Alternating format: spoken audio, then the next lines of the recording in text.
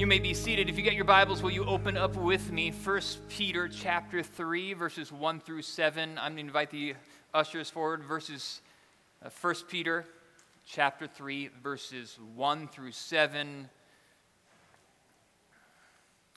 It's good to be with you this morning.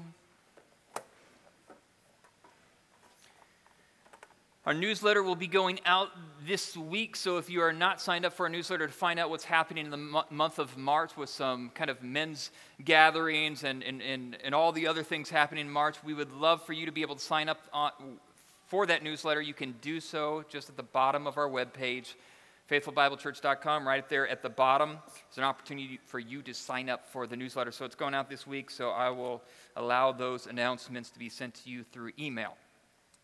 But if you got your Bibles again, 1 Peter chapter 3, verses 1 through 7, we're making our way through the book of 1 Peter. And we've kind of come to the third section of kind of the middle section of 1 Peter, talking about what it looks like to be subject. Listen to Peter's words this morning. This is another difficult text, but it says this. It says, "Likewise, wives, be subject to your own husbands, so that even if some do not obey the word, they might be won without a word by the conduct of their wives, when they see your respectful and pure conduct. Do not let your adorning be external, the braiding of hair and the putting on of gold jewelry or the clothing you wear, but let your adorning be hidden, be the hidden person of the heart with the imperishable beauty of a gentle and quiet spirit, which in God's sight is very precious. For this is how the holy women who hoped in God used to adorn themselves, by submitting to their own husbands, as Sarah obeyed Abraham, calling him Lord.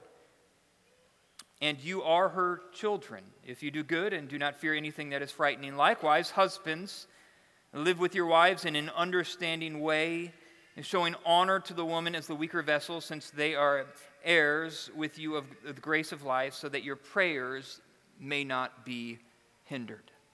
Very difficult text. This is what happens when you preach kind of just through books of the Bible, and this morning hopefully we'll be able to see this text come to light. But at the time, it was Percy and Florence Arrowsmith. That is their real name, Percy and Florence Arrowsmith. They have the Guinness World Record for the longest marriage. They were married for 80 years.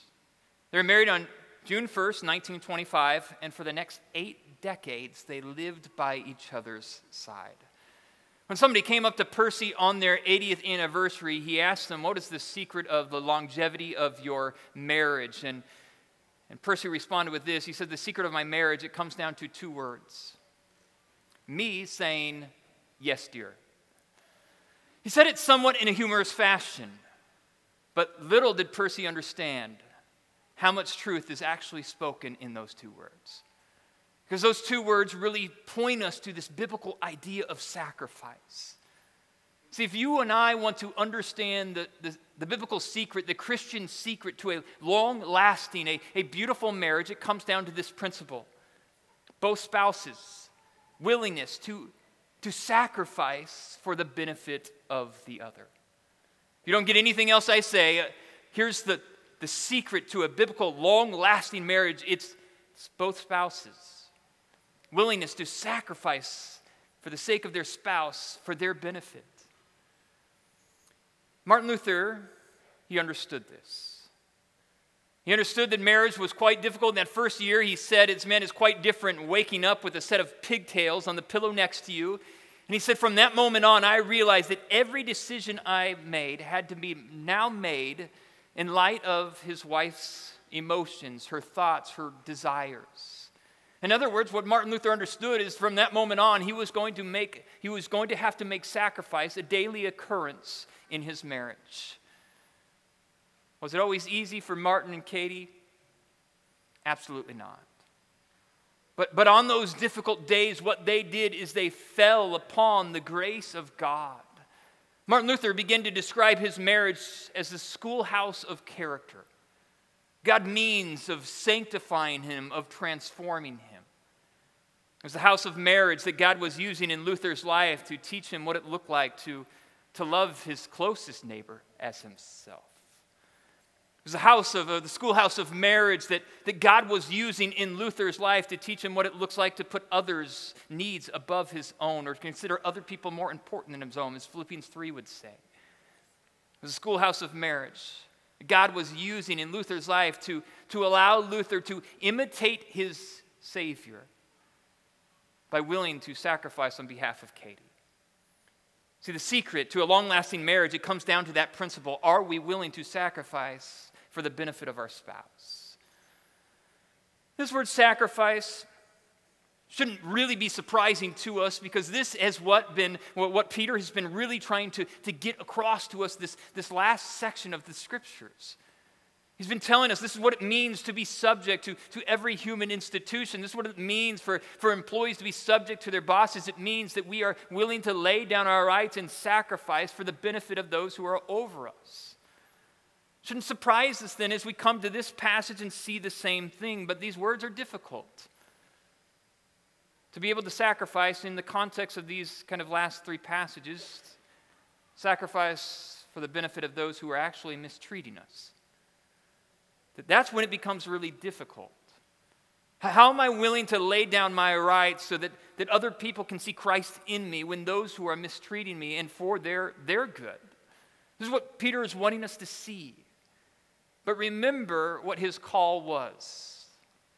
His call for us is to be different, to be set apart. We have been chosen exiles, and as exiles in our spheres of influence, we've been called to live a holy life because our God is holy. That's what holy means, to be set apart, to be sanctified for this purpose, to live different lives. But again, the problem is, how do we sacrifice for the benefit of those who are mistreating us? Peter told us the answer last week. He says, just look to Jesus. Jesus, who was reviled or hated, he didn't hate in return, and when he suffered, he didn't seek vengeance. And because Jesus, when he was mistreated, he didn't seek vengeance, he therefore gave his church the ability to have God. And Peter says, do the same. Walk in the same manner, write the way that Jesus responds to mistreatment upon the canvas of your own heart, so therefore those who are mistreating you can see God through your response as well. This is why it becomes so important how you and I respond to mistreatment. The purpose is to win the person over who is mistreating us, to show them a glimpse of who Jesus is by our response. But as we come to this passage this morning, Peter's going to ask us to do it in the context of marriage. But specifically, as you're looking at this passage, it's in the context of these wives who are coming to faith, and yet their husband wasn't a believer yet. So therefore, how do you submit to this non-believer? In the context, it's husbands who are coming to faith, but their wives are non-believers. How do we treat our wives? And this is the context of this passage. What does it look like for us to sacrifice for our spouse? But again, we have to notice the reason that he is saying this. Remember again that this passage flows from verse 11 to 12 in chapter 2.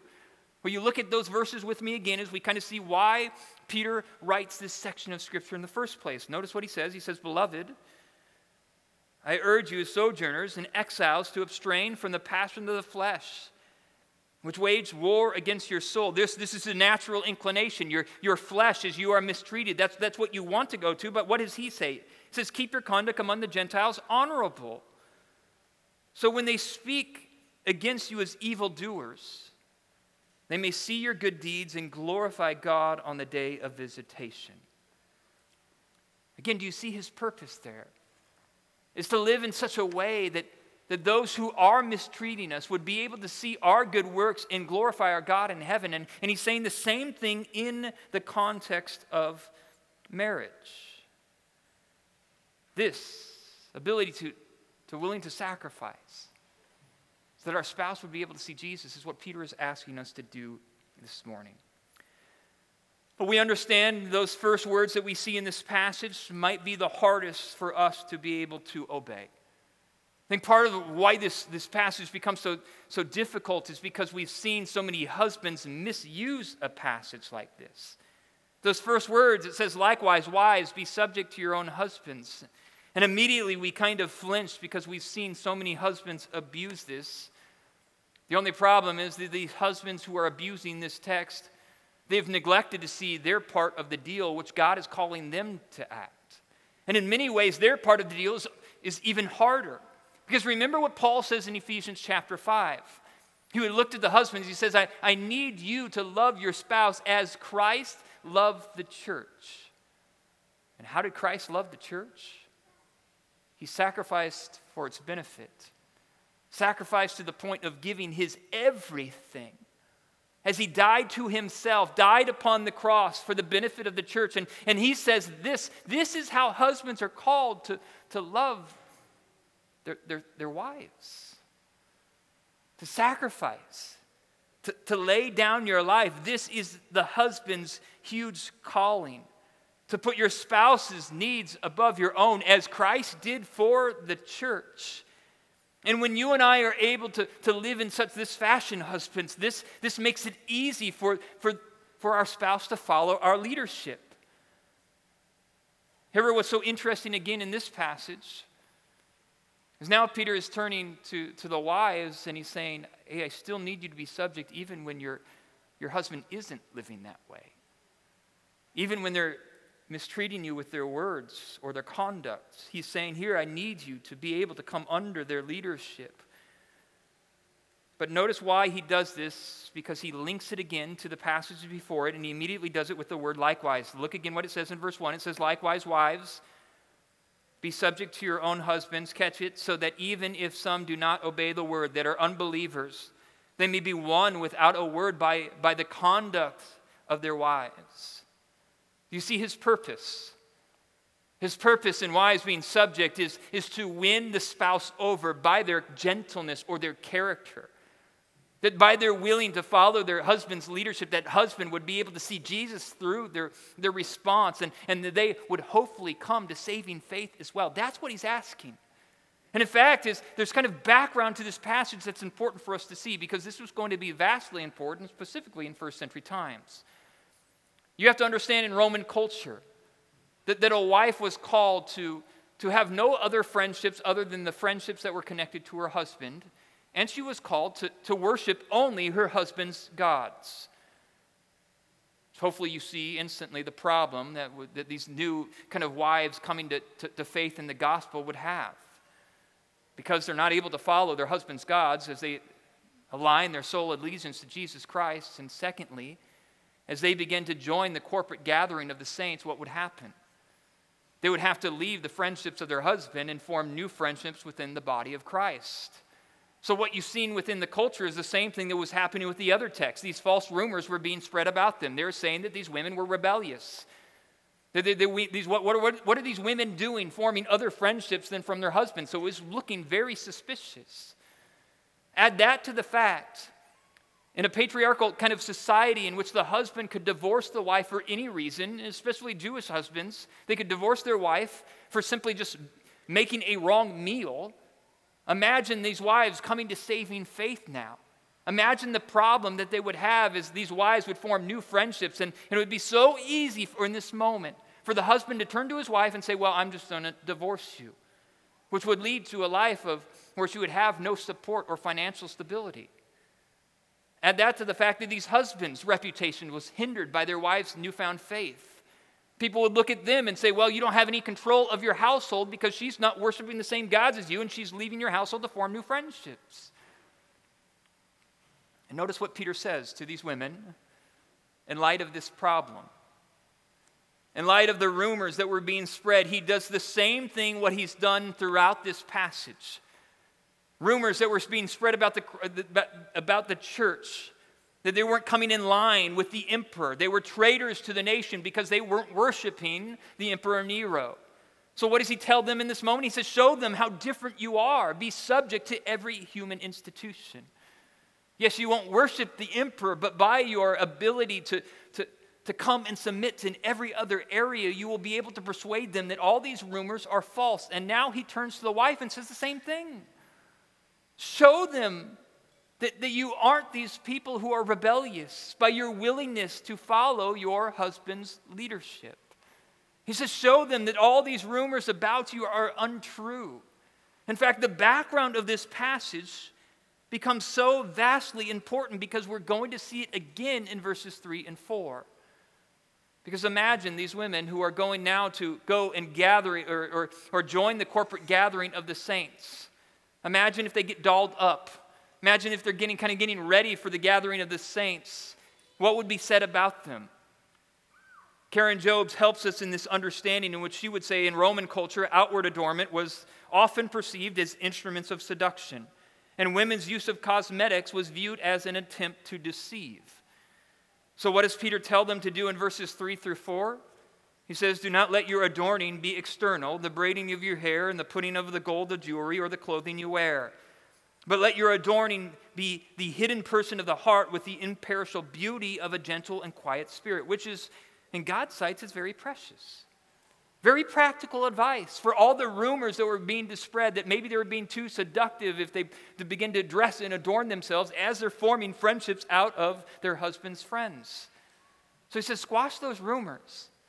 But second, we have to understand that advice is also practical in the sense, this is what God has always looked at. He hasn't looked at the outward appearance of man, but he looks at the heart.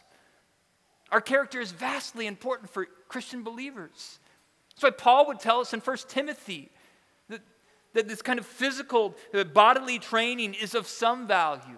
But godliness has value in all things, in this life and in the life to come. So he says, I need you wives to concentrate on your character. Begin to put on gentleness. Begin to put on this Christ-likeness. And this is what's going to woo your husband over to come to saving faith. It's by your character. If you want your spouse to change, Peter says it begins with you. But it's important again to catch what Peter's main point is.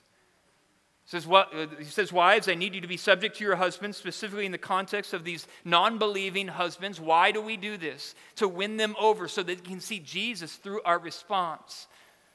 But what does it look like for wives to be subject to their husbands? This idea of being subject in all these passages really has the idea of respect. So to be subject to your husband simply means that you are respecting and you are affirming his God-given leadership, his loving leadership within the home. We'll flesh this out in a little bit, but because this kind of definition or this idea of being subject to your husbands is taken kind of outside of its context so often, it's important for us to see what it's not. Being subject to your husband does not mean that you have to follow everything he says and do everything he commands. After all, the woman in this passage is worshiping Jesus Christ and her husband is not. She's attaching herself to a Christian worldview and her husband is not. She is being able to be able to join the corporate gathering of the saints while the husband is not. So being subject does not mean that you have to obey every command he says. Secondly, it doesn't mean you're less than him or less important or less valuable. In fact, you are able to now join your Savior, mimicking him as Jesus Christ submitted to the Father.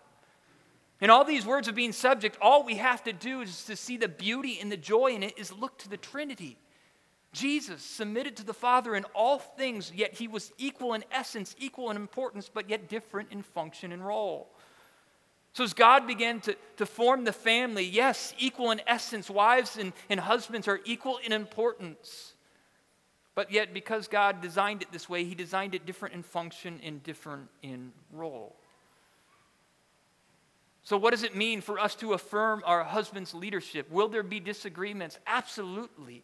In fact, the husband is the head. He has ears, so he should be able to listen to his wife's concern, listen to her input, and be able to hear that input and listen well to that input. But yet the wife is called to disagree in a respectful, in a Christ-like manner. In fact, John Piper would say it this way. He says this, so what Peter is really calling the wives to do is have a disposition to follow the husband's authority and inclination to yield to his leadership.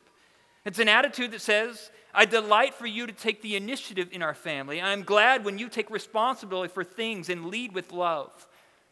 I don't flourish when you are passive, and I have to, or I don't flourish when I have to make sure the family works correctly. But the attitude of Christian submission also says this, that for the wife, it grieves me when you venture into sinful acts as the husband and want to take me with you. You know I cannot do that. I have no desire to resist you, but on the contrary, I flourish most when I can respond creatively and joyfully to your lovingly leadership, your biblical leadership, but I cannot follow you into sin. As much as I love to honor your leadership in our marriage, Christ is my king, so I must follow him. We can do that in a respectful manner. But what's so interesting here is now Peter points the wives. Notice who he points them to. He points them to Sarah. He says, I need you to mimic Sarah's submission to Abraham. Catch what he says in verses 5 through 6. For this is how the holy women who hoped in God used to adorn themselves by submitting to their own husbands, as Sarah obeyed Abraham, calling him Lord. And you are her children, if you do good and do not fear anything that is frightening. Again, the idea there is a husband who is a non-believer who might be abusive with his words because of his newfound wife's faith. And it's interesting that he points to Sarah, because we all know Sarah, she's a feisty personality, pistol of an individual. She had no problem telling Abraham, I need you to go with Hagar. Right? There is this sense, even in the sense when she's calling him master, she doesn't do it in a loving way. Just read Genesis 18 and you see that she's laughing at her husband, thinking he's too old to be able to provide an offspring for her. This is the context in which he says, master. So why would Peter point these wives as an example to Sarah? A.B. Spencer, I think he's on to something. He says this. He says in the context of Genesis 12, we see something quite different. He says in Genesis chapter 12, we see Sarah and Abraham, they're exiles in a foreign land called Egypt. And Abraham is kind of scared, so what does he do? He tells Sarah, I need you to tell the leader of Egypt, I need you to act like my sister. Here he is, he's disobedient to the word of God.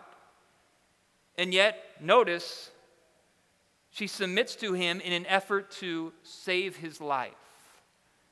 Peter says, in likewise fashion,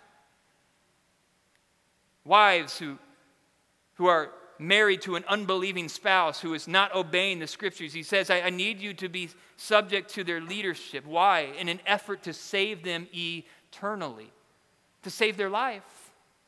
So in essence, he's pointing the sense of saying, hey, I need you to submit for the purpose of winning them over to Jesus so that they can have eternal life. That's what Peter is wanting us to see. In fact, it might even be helpful here to explain this idea of what does it look like for us throughout this whole entire passage to be willingness to submit to mistreatment for the sake of winning them over to Jesus Christ. Why does Peter spend so much time talking to the wives and not the husbands in 1 Peter? And the husbands has one verse. Well, the reason why is because in Roman culture, the woman was way more vulnerable, the wife was, than the husband. It was called for the wife to follow the husband's God. So when the husband came to saving faith and the wife did not, he had nothing to worry about. There was no mistreatment there. But yet he still gives her commands in this passage. But in the sense of the wife, she could have been easily divorced for coming to faith in Jesus Christ. So he says, how do you refute this? How do you refute this kind of what he would kind of persuade you, kind of pressure you into?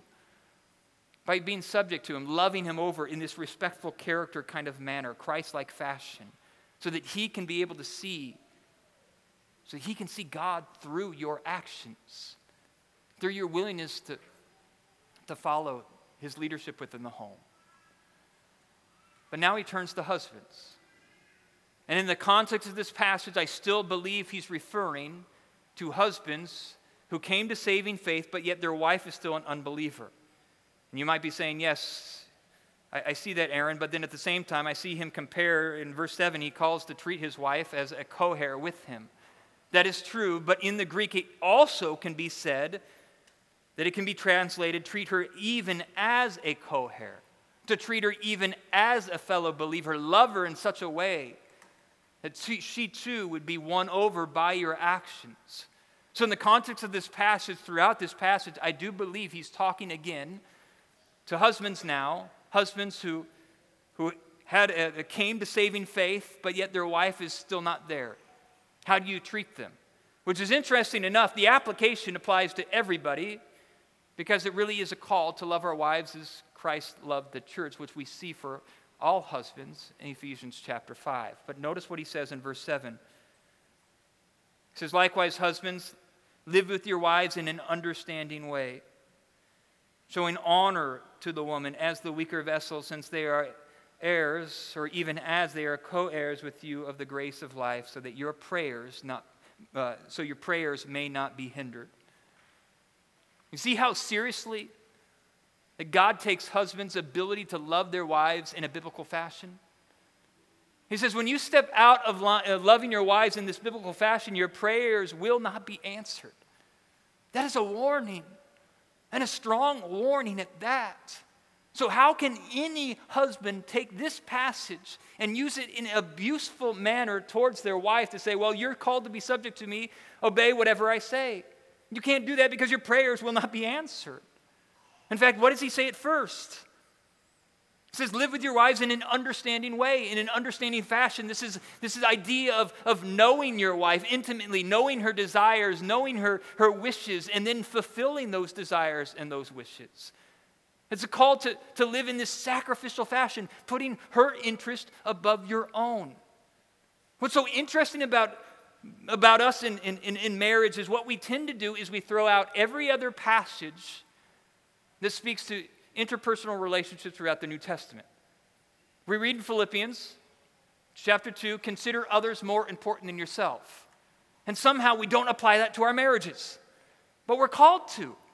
Consider other people's interests more important than yourself. This is what the husband's called to do.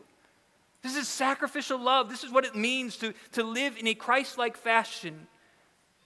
Absolutely sacrificial and otherly love. This is the love that husbands are called to love our wives with. In fact, notice what he says. He says, honor your wife. Honor, that word honor in the Greek literally means to put her on a pedestal, to esteem her, to honor her, to love her. Why are we honoring her? Because she is the weaker vessel. What does it mean to be the weaker vessel? What the idea we need to have in our heads is this idea of fine china. Fine china is valuable. It's expensive, but it's fragile.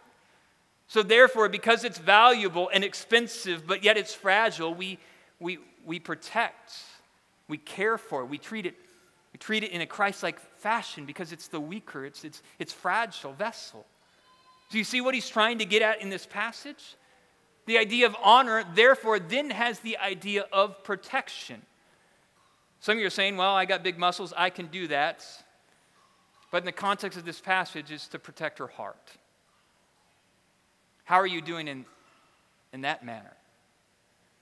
What does it look like for us husbands to protect our spouse's heart?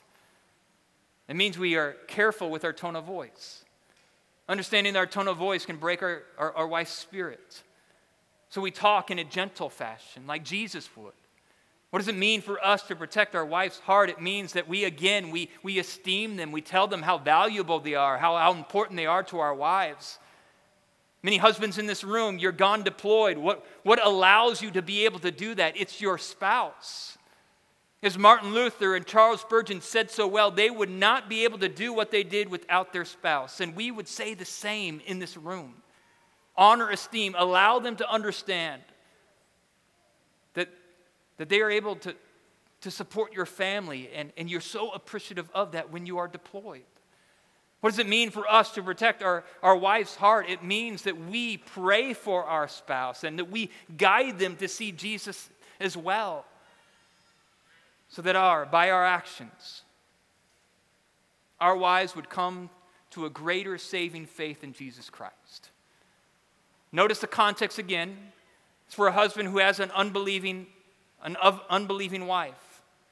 And by his actions, Peter is saying, hey, husband, love your wife in such a way that she can see Jesus in you and would want to pursue Jesus more. Same application applies to us. Husbands, are you loving your wife in such a way that your wife can see Jesus in your actions and she would want to pursue Jesus more, not less than, but more, by how you're treating her? See what Peter is getting to? It's this otherworldly Jesus love that we cannot do on our own, so therefore we must be men and women of prayer to ask the Holy Spirit to change our hearts and our inclinations so that we can love our spouse in this fashion. What is the secret to a long-lasting marriage? Your willingness to sacrifice for the benefit of your spouse. The willingness to lay down your rights for the benefit of your spouse. And when you and I are able to live in that fashion, people are able to look at our marriages and see a picture of the gospel. But remember, the problem I see over and over again in marital counseling is this. One of the spouses come in and wants the other spouse to change. But notice the context of this passage. Peter says it's for you to change, and by you changing, your spouse will see it and want to change themselves. It begins with you. It begins with your character, your desire to pursue Jesus, your willingness to transform your character by the Holy Spirit so that you can persuade your spouse to come in line with the Scriptures as well. I'm reminded of the story. Charles Spurgeon talks about somebody, a husband that was in his congregation and married to this woman for over 20 years. 20 years of marriage, this man was a not kind man. He was a drunk. He did not treat his wife kindly.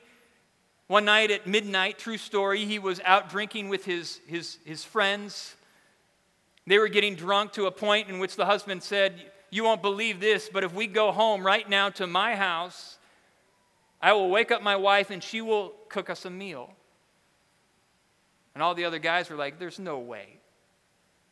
No way that you can go home in this state at midnight, tell your wife to cook us a meal, and then she'll do it." He's like, yes, she will. They didn't believe it, so they tried it out. Went to their house at midnight. Drunk husband woke up his wife, said, we need a meal, and yet this woman, she did it in the most gentle and joyful manner. She cooked the meal with a smile on her face, acting as if they came at the right time and having a grand party. One of the men who was a friend who was a little bit more sober at the moment, he turned to his wife and he said, "Is this how you treat your husband always?" She said, "I made it my life goal to show my husband God." She said, "I know that in the next life, if he doesn't change his way, this will be the time in which he is happiest the most. I will try to make him happy in this most, to persuade him to transform and change. Because I know if he doesn't change, that eternity separated from God is waiting for him." By her actions, this husband came to saving faith. Does it always happen that way? No. But the command is still the same. Sacrifice for the willingness for other people to see Jesus. That sacrifice is always worthy of our call. How much do you want your spouse to see Jesus through your actions? It begins with you. Your pursuit of Jesus. Your willingness to be humble. Your willingness to put on the gentleness of Christ, so that they would be able to look at your actions and say, "I want more of Jesus because there's something there that's otherworldly." Would you be willing to pursue that for the sake of Christ's glory? God, I'm thankful. I am thankful that you are a God who calls us to a task that we cannot do on our own, because as we realize we cannot do it on our own, it makes us pursue you even more. So God, in a room this size, I understand that many marriages are on the rocks, that many marriages are struggling. God, I pray that today that that those in this room would pursue you with everything they have. God, you are the sovereign God. You are a God who brings comfort to those dark places in our lives. You are a God who brings healing and restoration. So God, I pray that you would heal those broken pieces of our marriage this morning. You understand, like a text like this, it makes it hard on the drive home. God, would you comfort? Would you comfort our people? God, humble us. Break our hearts, that you would restore them, that we would leave this place changed individuals. God, be with those marriages that are struggling. Allow those spouses to endure in the midst of hardship. Let them see and let them understand that you are the God who brings them together, so let no man separate it. For those marriages that have already been broken, we understand that your grace is sufficient. God, would you redeem the hardship and the hurt that's been caused? That you are a God who surrounds us and sustains us. God, let these spouses that went through a horrible divorce, let them understand that you are enough. You are the great I am. So this morning, we as a church throw ourselves upon the grace of God. And we understand that your grace sustains. We pray these things in your Son's precious name.